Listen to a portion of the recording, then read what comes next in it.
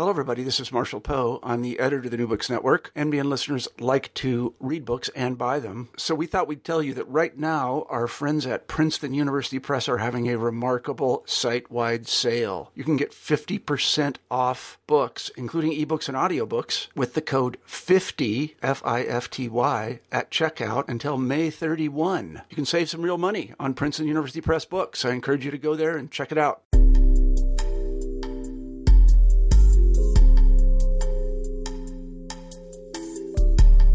Welcome back to New Books in Gender Studies. I'm the co-host of the channel, Lillian Barger. Today I'll be speaking with Sally G. McMillan, the Mary Reynolds Babcock Professor of History at Davidson College. Her book, Lucy Stone, An Unapologetic Life, published by Oxford University Press, is the topic of this show. McMillan has given us a rich biography of the life and times of the abolitionist and women's rights advocate Lucy Stone. Born in 1818 into a farming community in Massachusetts, Stone was a precocious and determined girl who set her sights not on marriage, but on education and self-development, earning a degree from Oberlin College. Against her parents' wishes for their daughter, she chose to pursue a career as a public speaker on behalf of abolition and women's rights. Rising from relative obscurity, she became known as a passionate and persuasive speaker, crisscrossing the country and speaking to thousands. Her gender, her confident demeanor, and unpopular views brought both admiring and hostile audiences. Along the way, she forged political alliances and personal friendships with the leading abolitionist and women's rights advocates of her day, including Susan B. Anthony, Elizabeth Cady Stanton, William Lloyd Garrison, Lucretia Mott, and Wendell Phillips. Her many associations, including significant contributions to the Massachusetts Anti-Slavery Society, American Equal Rights Association, and Women's Suffrage Association, and founding the Women's Journal, frame her 50-year career. McMillan has also provided a private portrait of a principal Lucy Stone, battling bouts of self-doubt, exhaustive travel, and difficult financial and political challenges within and without the suffrage movement. As the mother of Alice Stone Blackwell and the wife of Henry Brown Blackwell, her partner in arms, she undertook a domestic life that stood against the marital customs of her day, avoiding self-promotion and refusing to participate in building her historical legacy. She was left out of the National Memorial Sculpture for Women's Rights at the U.S. Capitol, diminishing her place among Mott, Stanton, and Anthony. In Lucy Stone, McMillan recovers not only a committed advocate, but also one who, against societal norms, lived out her ideals of an independent, full, and self-directed life for women.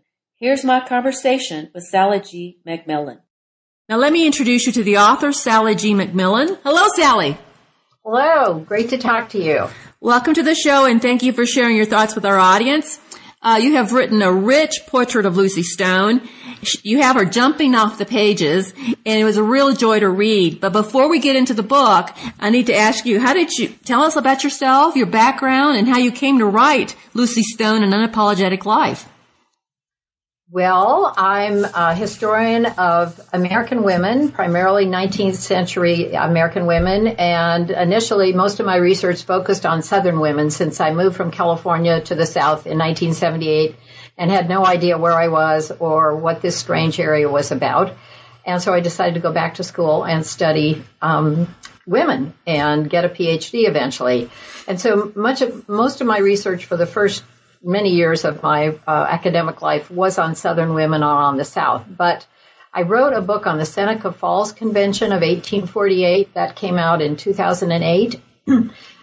It was part of the series Pivotal Moments in American History by Oxford University Press. And I featured 4 women in that book. I had 4 heroines, Lucretia Mott, Elizabeth Cady Stanton, Susan B. Anthony, and Lucy Stone.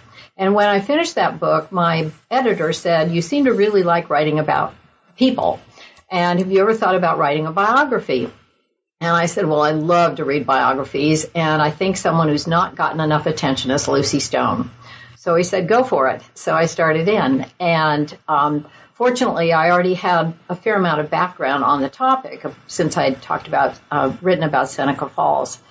And so it was a matter of reading her family letters, reading letters to and from her, getting more sense of who she was. I visited Oberlin College. I went to West Brookfield, where she was born and raised. I went to Boston, went to a lot of the sites where she had spent much of her life, and just really tried to get involved in who she was and what she was about. And so that's what happened. Now, you start your book, before we get into the main, you have some arguments in your book about Lucy and her place in history. But before we start, you point out that Lucy Stone was left out of the Capitol Memorial sculpture with Lucretia Mott, Elizabeth Cady Stanton, and Susan B. Anthony. And why did you start it that way? You started off saying she's not there. Well, that's the main point. I mean, in a way, I wanted to get that across, because in the mid-19th century, she was one of the most famous women in America. I mean, it was like everybody had heard of Lucy Stone. She was an ardent abolitionist. She was so involved in the women's rights movement and played a major leadership role in it. And yet, when I was talking about my book on Seneca Falls, most people were like, well, who's Lucy Stone? And so I just thought that would be kind of a jarring way to start the book, kind of a dramatic way to, show how we have many figures in our history whom we admire, and they're a part of our history, and we see them, and we see statues of them. And yet this very, very famous woman at the time was not on this statue that is in the rotunda of our nation's capital. Now, in your book, as you go on to the book, you do talk about why, some of the reasons. And part of it was Lucy Stone herself, why she ends up not being known.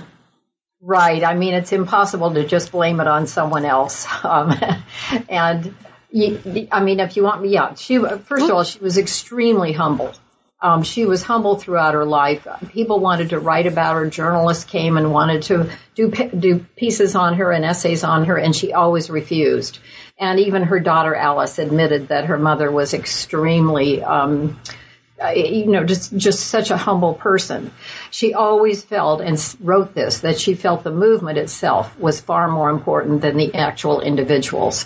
So that's one reason, certainly very much a part of her personality. The other major reason is more complicated, and that was that in 1869, there was a split in the women's movement. Before the Civil War, women had worked together to really try to get more rights for women, and particularly women's suffrage.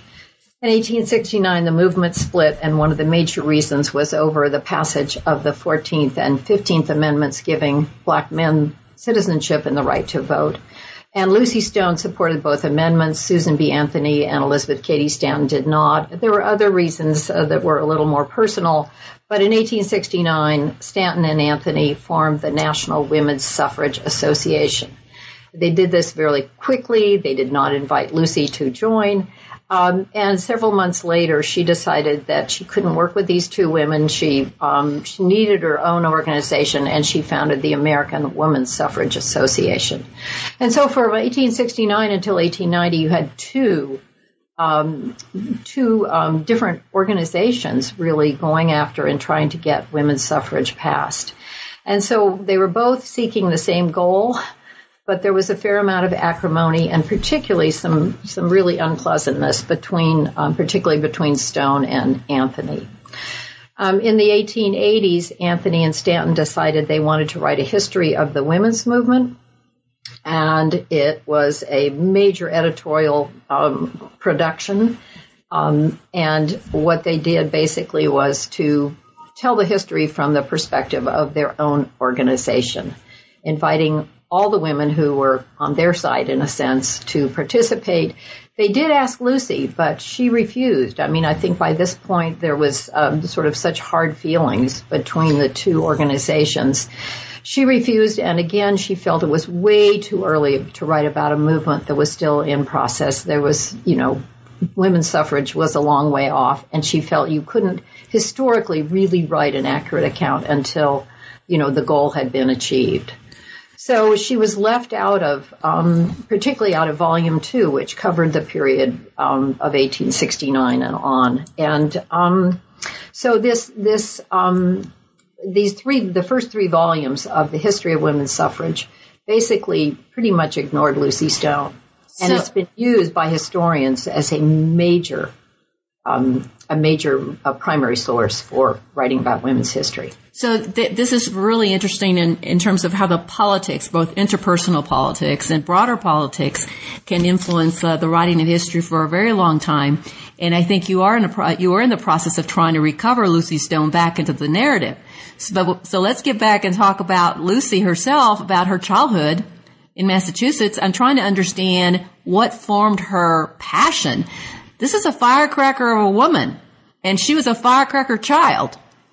Let's talk about that early childhood in Massachusetts on the farm and how certain things of characteristics were evident very early. That's what I found so absolutely fascinating, is that she was a farm girl like hundreds of thousands of other young women at the time. Born in 1818, she had a good, solid education in common schools, which was in Massachusetts readily available. Her parents believed in education, but only for their daughters up to a certain point.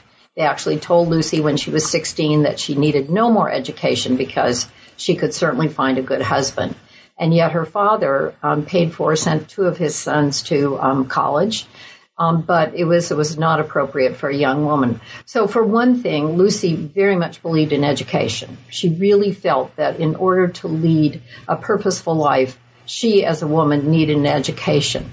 And so on her own, she taught school. She'd teach school for a semester, and then she would pay for a semester at one of the private academies in the area, including Mount Holyoke Female Seminary. She actually attended there for one semester. So that purposefulness, that determination was just almost embedded in her. And I think, her pursuit of education was very much a part of that. And then she heard about this new college, Oberlin Collegiate Institute, the first college in the nation to admit women and Native African Americans. And she was determined to attend, but of course her father would not pay, and she earned her own money and was able to go there. But in addition to that, in her childhood, first of all, her parents were abolitionists. Her whole family really believed in the abolition movement. They very much talked about slavery. I didn't find any evidence they belonged to an anti-slavery organization, but they subscribed to the Liberator, which was William Lloyd Garrison's very, very liberal, radical abolitionist newspaper. So this was a part of her upbringing. So she had a very strong sense of justice. It was unbelievable. Her sense of justice and right and wrong, and what was right, and there was no wavering. And that's also a very strong sense of moralism, what was right and wrong. But she was, in addition to having this family background in abolition, she was very unique in her family by really getting so upset about the status of women. She saw her mother working tirelessly, nonstop. Her father gave her mother no money on her own. She sometimes stole a little money here and there, sold cheese to make a little money on her own. So within her own family, she realized how basically men had controlled the household, and they controlled their wives, they controlled their property. She readily understood that women could not seek certain professions. They could not write their own contracts once they married. The women, she just realized early on that women were very, very oppressed. So the connection between abolition and freeing of slaves and women's place was not evident to her parents. They didn't make that connection, but she somehow made that connection. She did, and that's what's really interesting, because her mother, basically had to put up with a lot. Lucy's father often drank too much. He was sometimes both verbally and physically, we would say, abusive. Major spankings of his children when he was out of control and had too much to drink, and basically ran the household. He believed that he was in charge. And her mother went along with that. She was a very, very religious individual, very pious, and for her, the Bible, those were the lessons she learned in the Bible. But for Lucy, this was simply unacceptable. And so one wonders, what was in her DNA, what was in her genes. She did have some fairly, going back as well as I could to find any kind of relatives in her family background who did amazing things. And again, because Lucy never wrote about herself, I didn't have a lot of examples, but I just felt somehow there was something in her blood. Right. I mean, it seemed that way. Now, she goes to Oberlin College, which her father refuses to pay, and in this environment, she really she becomes more. I mean, Oberlin at this point is pretty radical because it's is advocating abolition of slavery. They have black students mixing in with white students, and this is pretty shocking for that time. But they were lagging behind, of course, in with women, and she noticed that. Yes, right.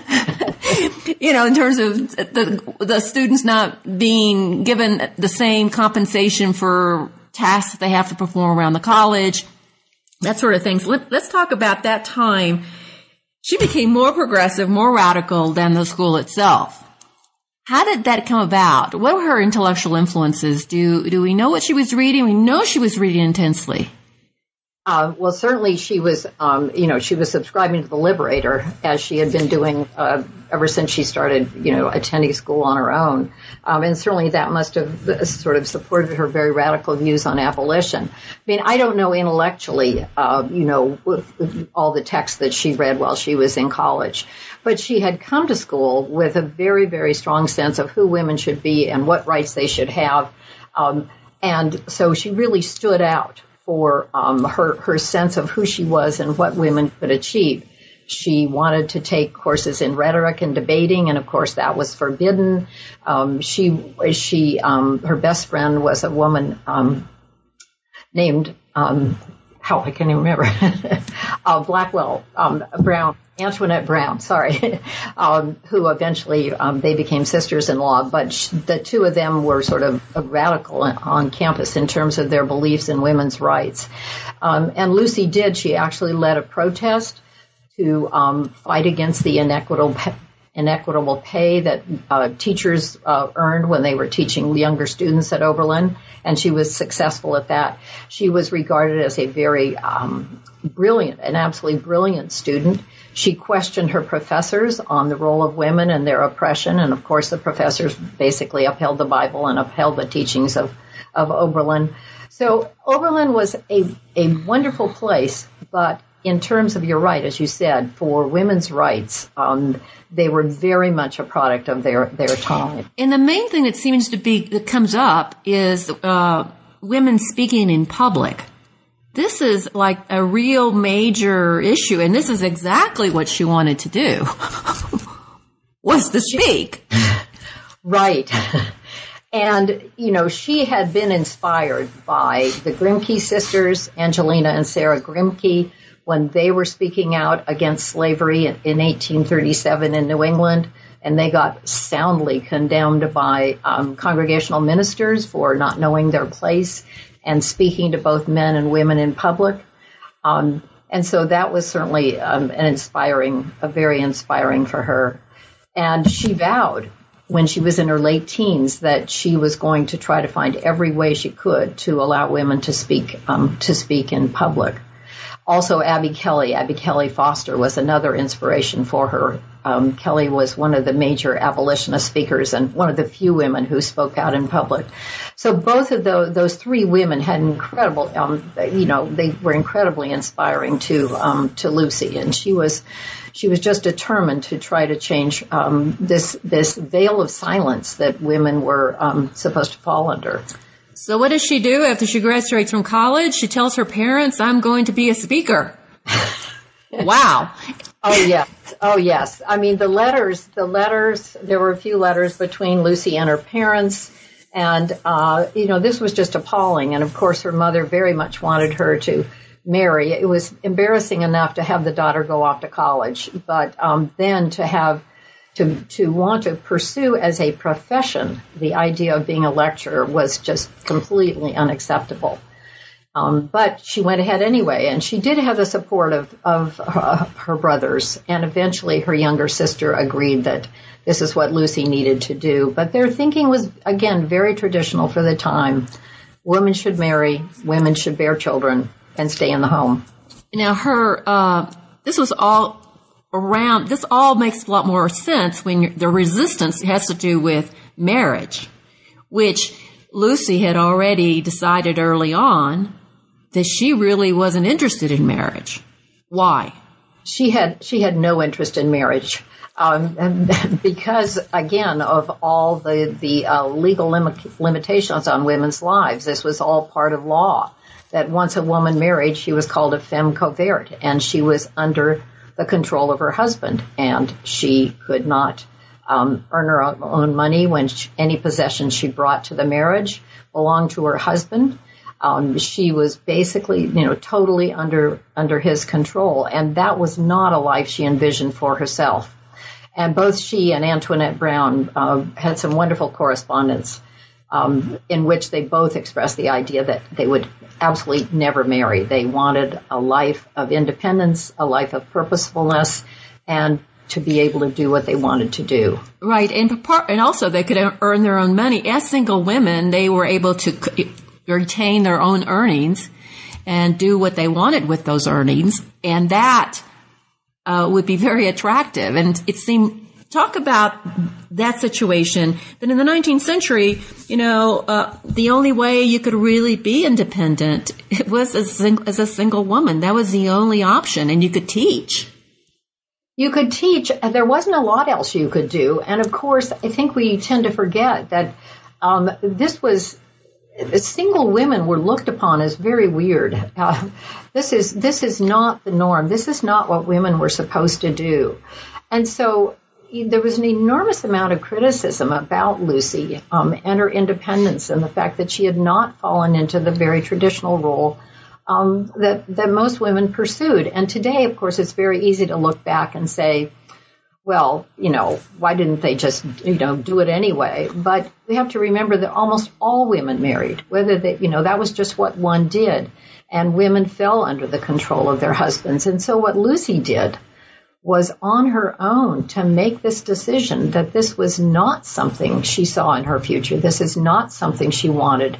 She wanted to be her own person, and she felt that if she married, she absolutely could not be herself. So she had a lot after she graduated from college. I think she was 27 or 28. 29. 29. She starts his career as a speaker. She starts with basically nothing. I mean, nobody knows who she is really, except in Oberlin, but otherwise, and she builds quite a career over the next decade as a single woman.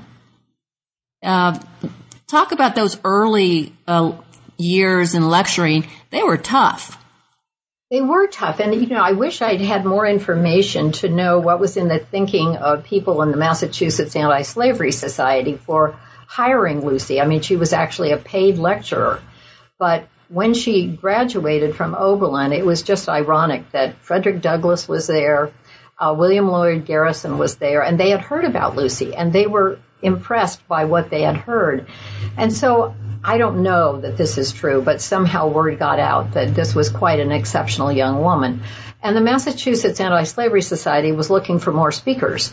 And certainly Lucy was encouraged by Abby Kelly Foster to pursue this. And so she was hired.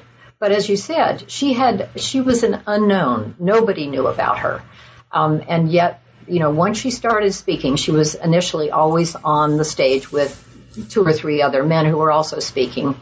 But apparently, once she gained her confidence, and that did not take long, she was an absolutely mesmerizing speaker.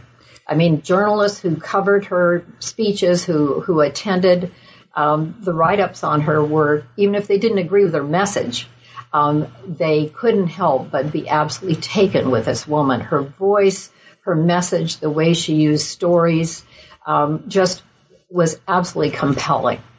So what was life like for her during that decade?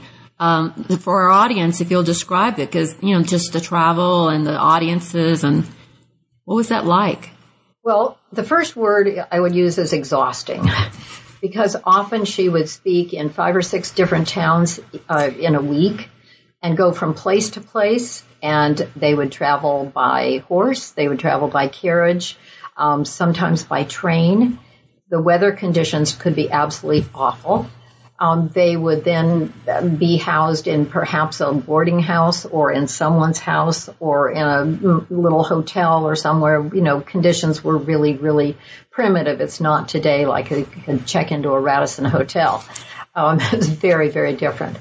But this was part of what they did. And, of course, the reception to both Lucy, but also to many of these anti-slavery speakers, was negative. I think we often imagine that everyone in the North was opposed to slavery. It was only those Southerners who embraced slavery, and that is simply not true. Even the message of anti-slavery, was very threatening to a lot of people. They had no use for abolitionists. And then added to that, when Lucy made the decision also to speak about women's rights, this was even more threatening. The idea that a woman should actually challenge the traditional role of women, demanding their rights, demanding their equality in marriage, was really, really threatening. And so Lucy's life was not only challenging, but this profession was a very dangerous one. There was an instance when a man threw a hymnal at her and hit her on the neck. There was rotten fruit and vegetables thrown at her. In one case, she was standing on a stage, and there was a window behind her, and men found a hose, and they sprayed her with ice-cold water from behind. She just pulled on her shawl and kept on speaking. There were hecklers in the audience. There were mobs who came to protest.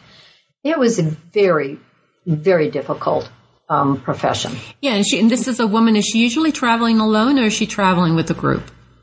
Well, initially, she typically spoke with, as I said, 2 or 3 other men. But within a year or two, she had made a name for herself. She became famous. And so she began to travel on her own and actually speak on her own. She did this major, major tour in the Midwest in the 1850s and was all on her own. And so she preferred that. She actually preferred to speak on her own. And she could attract hundreds of people to her talks. It was like everybody wanted to hear Lucy Stone. So she was she was very talented, a very talented speaker. Extremely. I mean, that's what you're painting. This portrait of this extremely eloquent person. Well, and I think we have to remember that there were no microphones in those days. There were no amplification systems. She is speaking just using her voice, and there might be, 600 or 800 people in the room, and some of them very disruptive and noisy. And the overwhelming response, at least in the newspapers I saw, was that when Lucy started speaking, people became quiet. There was something about her voice. They talked about it as being almost magical, a magical voice. And then, as I mentioned earlier, the way she used stories about slaves and slave women, that was very, very compelling. I so wished I could know what she sounded like. A recording. They compared her, say, to Susan B. Anthony, and they would talk about how Susan B. Anthony ranted and, had an unappealing voice. But Lucy was apparently exactly the opposite. So in a way, it sounded to me like there was a charm about her in her presentation. She was her message was very radical. She was very self-confident, but there was a charm about her. Almost like she was able to deploy what we consider, feminine charm in a really radical way. Yes, and except for her effort to wear bloomers for a year or two, she was very demure. She was a very small woman. Very feminine looking, although she had short hair, which was not typical. But just the way she dressed was very simple. She didn't attract attention to herself. And so there was something just physically very, very appealing about Lucy, in addition to the way she spoke. Now she quickly makes really pretty good money doing this.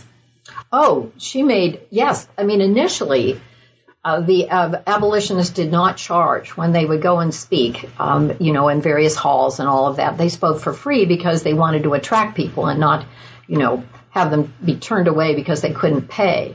But it was actually a group of singers, the Hutchinson Singers, who performed the same night Lucy did in a hall. And they said, you should charge. And so Lucy and others began to charge. And, of course, people were very willing. This was entertainment at the time. There were no TV, no movies, no videos. This was entertainment. And so people would pay to hear. And so sometimes they would pass the hat. Sometimes they would sell tickets in advance.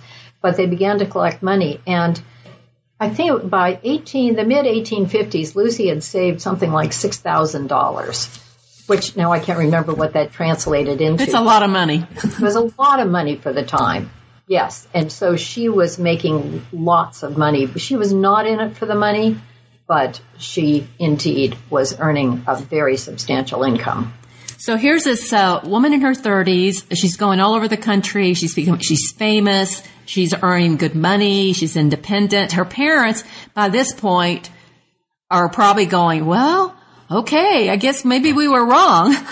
They did begin to accept who their daughter was, yes. And steps in Henry Blackwell out of nowhere. So talk about Henry Blackwell and her relationship with him. Probably from what you described, he was probably the only man in the entire country that could have persuaded her like he did. And that's what it took. I mean, I found when I read this correspondence from Henry to Lucy, it's all on microfilm. And well, first of all, Henry was a, shall we say, restless, indecisive individual. He was very much a man who wanted everyone to like him. He wanted to be a people pleaser. And he had not found any occupation that really drew him in. At one point, he was going to rush off to California and mine for gold.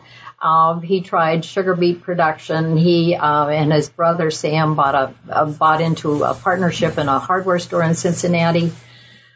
But he was looking for a woman to marry. And he, the first major encounter was that Henry was an abolitionist. His family was very, very committed to abolition. And he was at an abolitionist meeting in Massachusetts, and he heard Lucy speak. He also heard her testify before the state legislature, and he decided this was the woman for him. 7 years older than he was. Extremely well educated. Henry was very well read, but Lucy was no doubt better educated than he. And he started pursuing her. And he did it primarily through correspondence because she was always on the go. He could hardly keep up with her. He organized an entire lecture tour for her in the Midwest. I think he figured out this was a good way to please her. And he wrote her these pages-long letters. They're often written crosshatch, where you write a cross horizontally on the paper and then you turn it and you write vertically. But I mean, pages and pages. Very eloquent, absolutely beautiful, where he discussed books he had read, where he talked about women's rights. He tried to convince Lucy that he was the man who would give her a marriage of equals, that he would truly allow her to be an independent individual.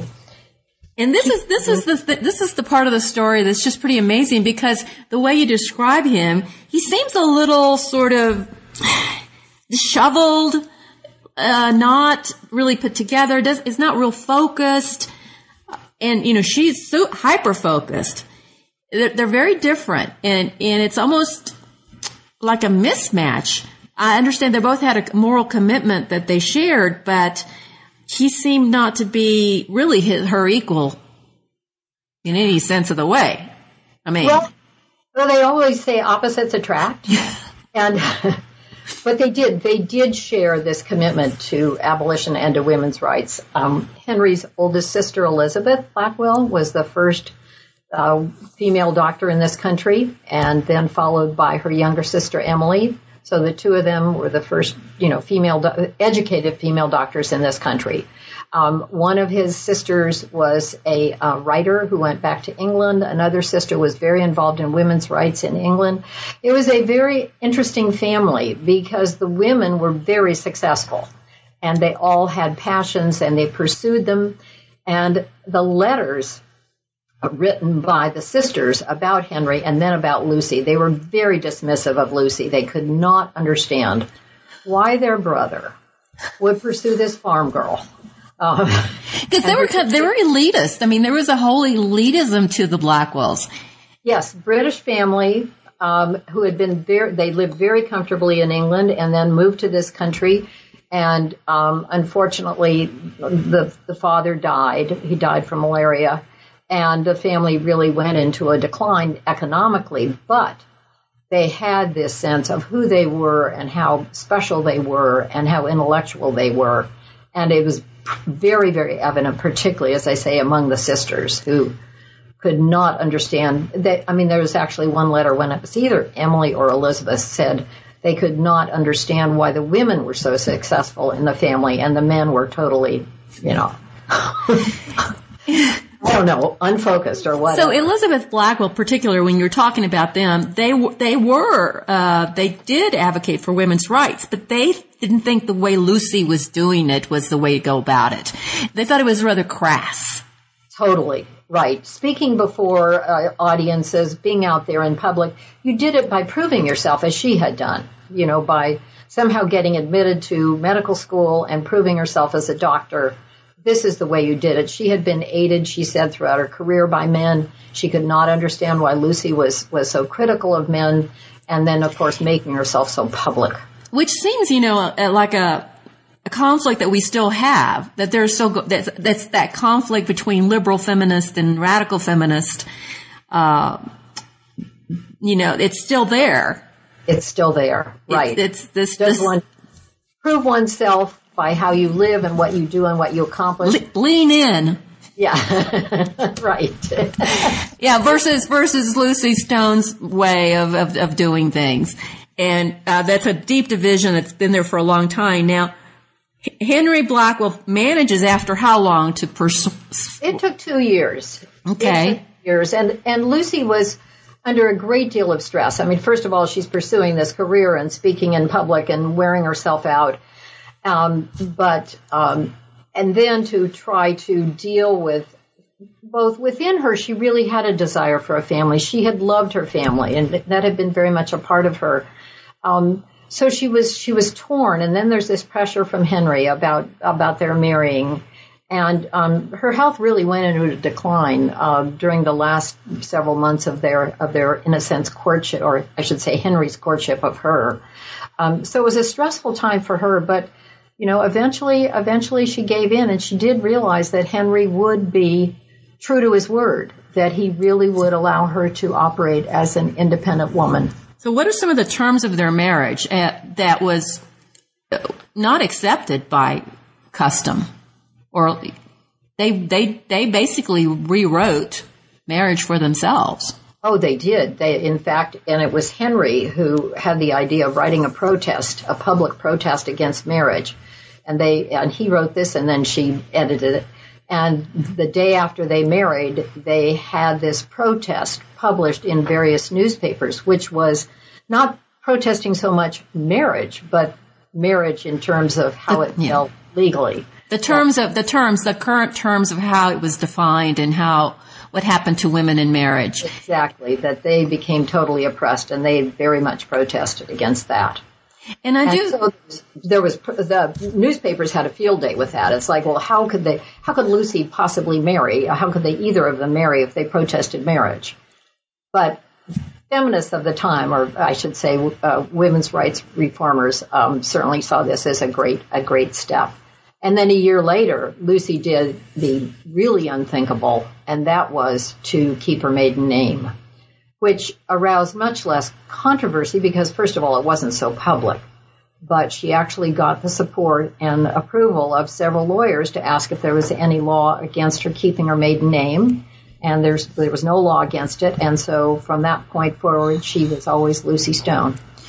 So even though Henry, throughout the book, is just, doing business venture after business venture and having lots of failure and using some of her, investing some of her money, in some of this land out west, and He's out of Wisconsin. He's doing all these schemes.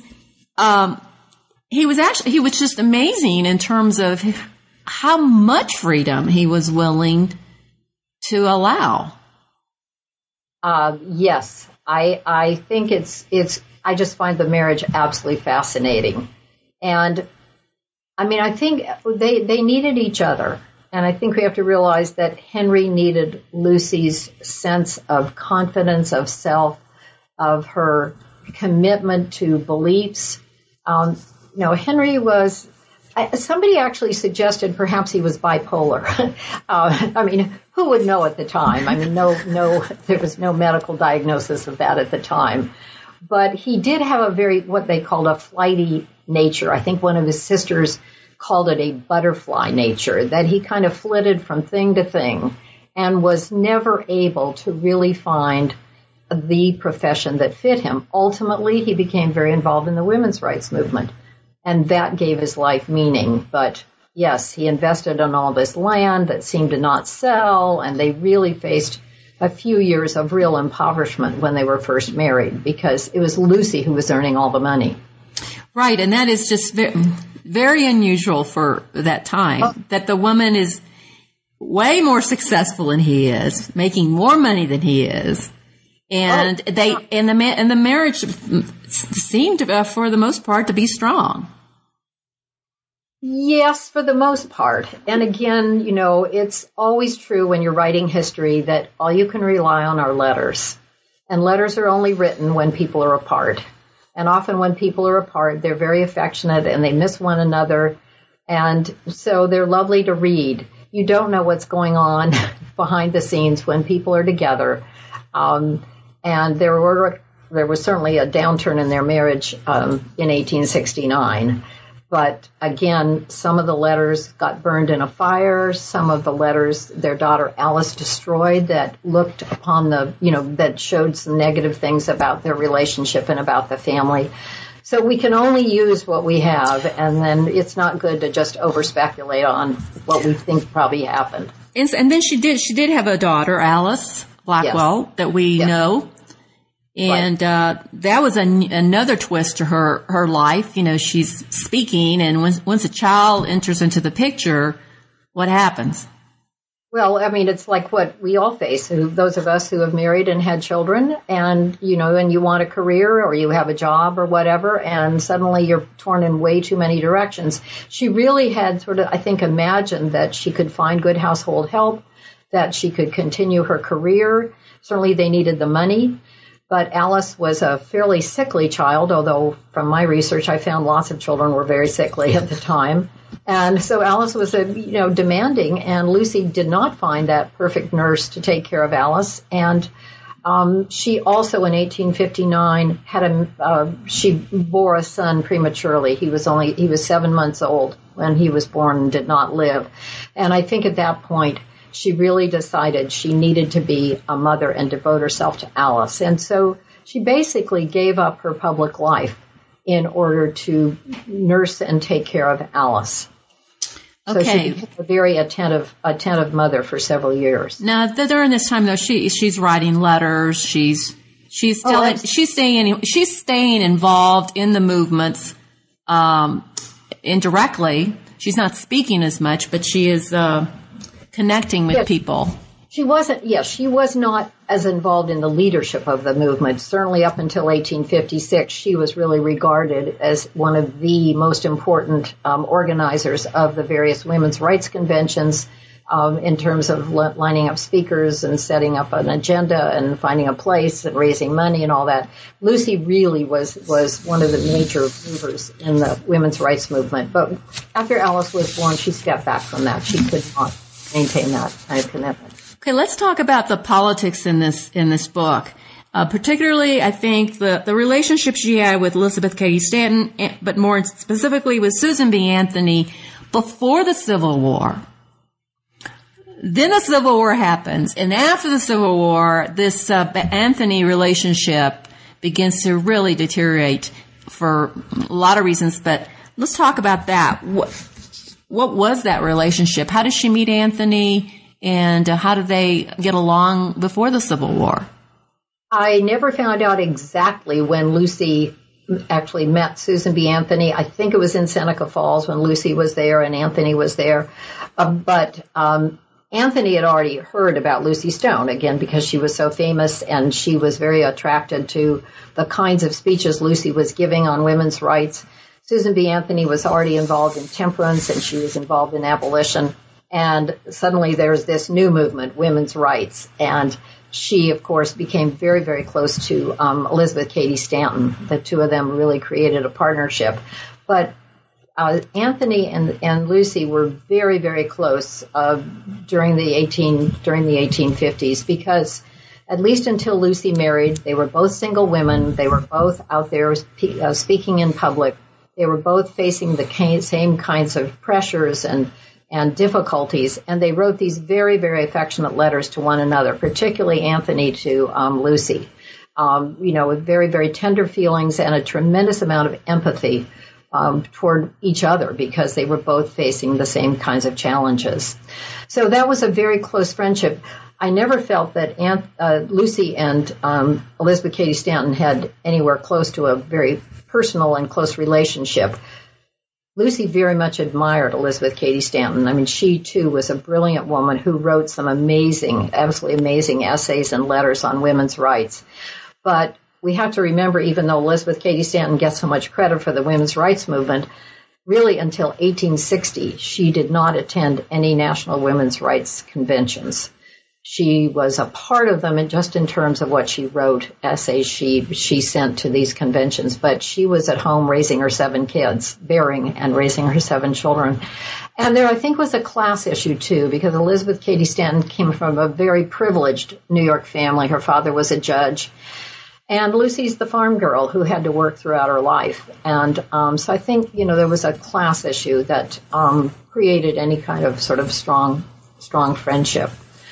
But in any case, after the Civil War, as I said, in 1869, things began to disintegrate. Part of that was the effort that Lucy and Henry made in Kansas. Kansas was rewriting its constitution, and one of the major issues, two of the major issues were giving African American men the right to vote and women the right to vote. And Henry and Lucy went to Kansas, and they were there for several weeks lecturing. After they left, Susan B. Anthony and Elizabeth Cady Stanton came, and this was at the same time that the 14th and 15th Amendments were being considered. Tremendous amount of racism that came out of certainly Elizabeth Cady Stanton's mouth, and of course Susan B. Anthony was right there. And so this offended many people back in the East Coast, that these two women would now, use racism and use that issue in order to try to promote women. They really felt that women should gain the right to vote first before the newly freed slaves. And this created a real division just intellectually in terms of how Lucy felt about the issue and how Stanton and Anthony felt. And it got quite nasty, the relationship over the next decades or so. And so you've got Lucy Stone as a founder of the American Women's Suffrage Association, as her own organization, and also the Women's Journal, which would think, is that stuff available? Is the archives? Do we have the archives of that? What, of the Women's Journal? Uh-huh. Oh, yes. It's on, you can get it on my, yeah. Okay. That would be very interesting to read. Oh, it's fascinating to read. Yes, that was Lucy's paper, and that was one thing she decided in 1869, not only to form her own organization, but in part because of this division, she wanted to, they were living in New Jersey at the time, and of course the National Women's Suffrage Association was in New York, and she had made several friends in the Boston area, including Julia Ward Howe and William Lloyd Garrison and Wendell Phillips. And so she decided the family should move to the Boston area. And there had been some trauma in their marriage. And Lucy decided that starting a newspaper and running a newspaper would be, lead to a quieter life, that she wouldn't have to be on the lecture circuit so much. She could be at home more and yet she could have a voice by starting this newspaper. So she, with the aid of Henry and with Julia Ward Howe, raised $10,000 to start the Woman's Journal. First issue came out January 1870. And its effort was basically to deal with any issues that dealt with women, not only in the fight for suffrage, but in the right for any other issue that dealt with women's rights, to promote women who had made a difference, to write biographies of famous people who had promoted women's rights. It's a fascinating newspaper to read. Came out every Saturday without fail from 1870 until 1920. It changed names at one point at the very end, but did Lucy write for that? Did she write a lot or not, or was she an editor?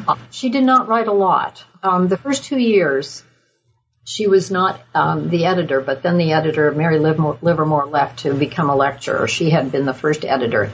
Then Lucy became principal editor, aided by Henry, later on Alice, and Thomas Higginson.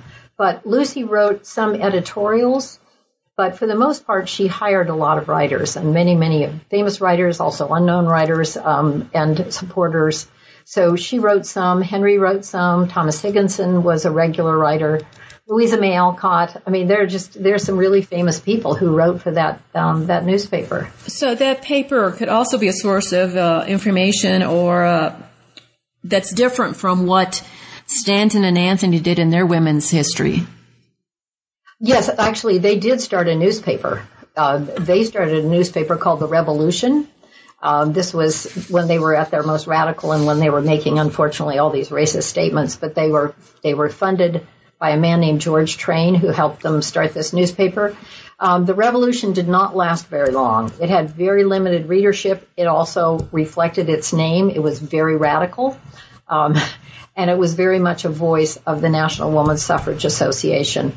But as I say, it did not last long. And Train, the relationship with this man Train and also with Woodhull. Victoria Woodhull. Yeah. was a point of contention with between Anthony Stanton and Lucy Stone, who thought these two people were just awful. Why? Well, yeah, this is where her moralism really, you really see it. George Train was an extravagant, over-the-top, racist dandy, as William Lloyd Garrison called him. And he was not afraid to make the most extreme statements. He very much promoted Stanton and Anthony when they were in Kansas. But for, people like William Lloyd Garrison and Lucy Stone, Train was just someone who was totally unacceptable to have any association with the women's rights movement. They were appalled. But in any case, Anthony and Stanton befriended him and let him sort of pay their bills for several months. Victoria Woodhull was a whole nother thing. She grew up in a very disreputable Midwestern family. Her father was very unsuccessful. Victoria married at a very young age, had 2 children, divorced her first husband, married a second husband. She and her sister Tennessee, or Tenny as she was known, became, shall we say, close companions of Cornelius Vanderbilt when they moved to New York City. There's evidence that Tenny actually was one of his mistresses. But in any case, Vanderbilt supported these 2 women, and they started it was the first newspaper that dealt with Wall Street information.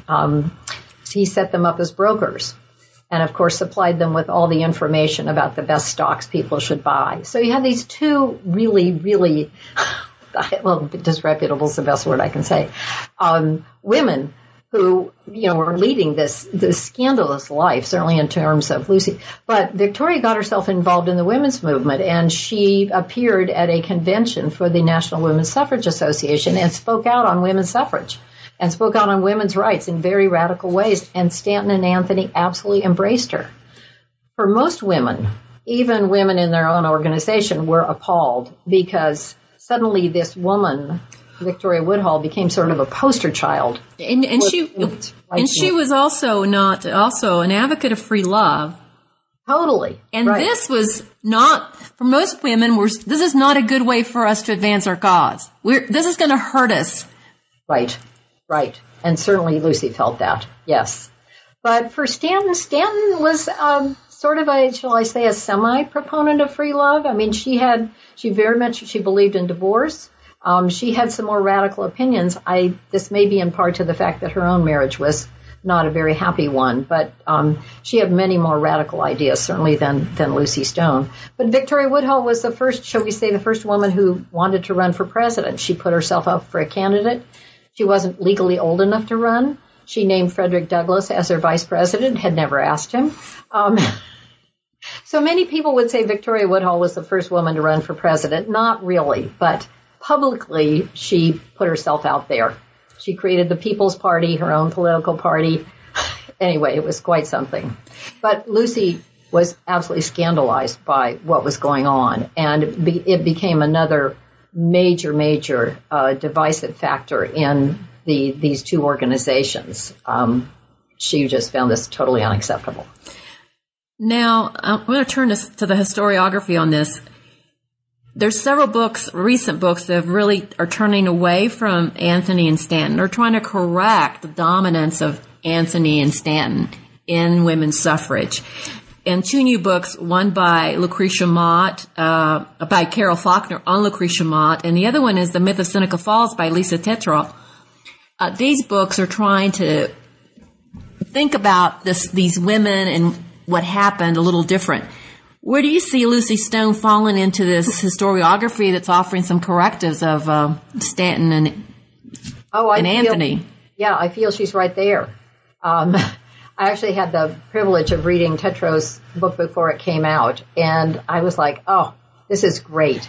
This is wonderful that somebody is really, challenging the role that these women played and how we've been portraying our history, and the way that these two women used Seneca Falls as sort of the most important event in our nation's history. On the other hand, I just written a book on Seneca Falls where I very much, promoted it as a seminal moment in history, and I still feel it is. I don't doubt that. But I feel that if we really want to do justice to the women's rights movement, we need to look at all that was happening in this mid-19th century period and look at other women and other people who played a major role. And we can't forget about the men who played an important role in the women's movement as well. So I hope and wish that people would begin to see Lucy Stone as every bit as important as Anthony and Stanton. In The Myth of Seneca Falls by Tetrault, she makes Anthony does not come off very well at all. She looks rather mean-spirited. And in your book, Anthony does not come off at all as a kind of person you would have over for dinner and really enjoy her company. But I wanted to know, but there's not been a really thorough biography of Anthony. Is there? Right. She in a sense sort of hired a woman to write her biography, which became 3 volumes, and she had to approve every single word of it.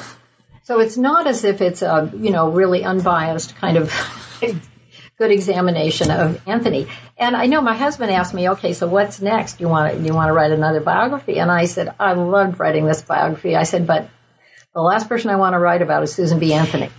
Does everybody feel that way about Anthony? I think somebody will write about her, but I don't like her.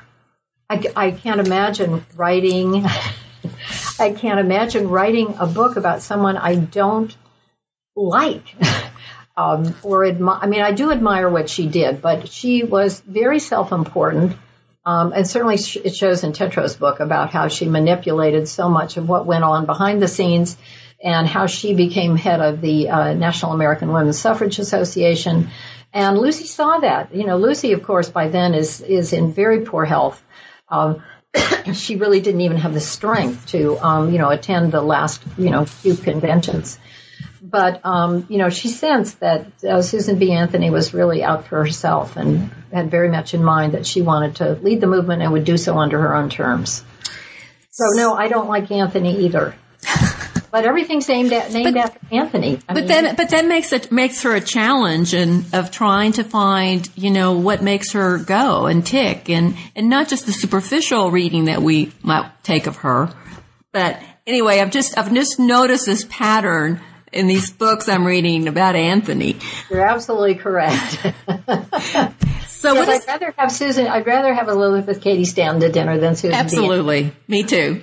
She would be. Stanton had a good sense of humor, and I have not discovered a sense of humor in Anthony. Right. Nor in Stone, actually. Stone did not have a good sense of humor. She had a good sense of irony, but not a very strong sense of humor. Well, she took herself very seriously also. She did, and everything she did. So what is the takeaway for the reader? What would you like the reader to get out of this book? The one thing you want them to take away? First of all, I want them to recognize and, acknowledge that Lucy Stone was such an important leader in our past. I mean, she really should be one of the most important people in mid-19th century American history, both in terms of the abolition movement and the women's rights movement. She has not been given adequate attention. And that would be my number one goal, would be for her to begin to be, front and center with the other major leaders of the abolition movement and the women's rights movement. I think it's important to recognize we often don't tell our history very accurately. And in this case, Lucy Stone is a very good example of that, about how someone's been left out. And by leaving her out, we have this void in our understanding our past. The other thing that I think is so important to recognize is just what kind of strength, what kind of commitment and determination it took to be a Lucy Stone at this time in our history. It would be very different today. Not that she wouldn't be criticized for whatever commitment and reform movement or whatever she would take on. But in the mid-19th century, what she did as a woman, and she did on her own, I think is just so remarkable. And we can't get back to understand what life was like, but I've tried to do my best to really show what she was able to overcome, what she had to deal with on a daily basis. It was a constant struggle, and she suffered migraine headaches. She had major problems when she went through menopause. She had sciatica. She had arthritis. She had problems with her lungs and her heart. I mean, she had some major health problems, and she kept going. She so believed in what she was doing. She didn't take vacations with her family. When Henry and Alice went off to Europe, Lucy stayed home to edit the Woman's Journal. They would go to Martha's Vineyard, which at that time was a very low-key, inexpensive place to vacation. They would go off for a few weeks in the summer, and Lucy would stay in Boston to make sure the Woman's Journal got edited.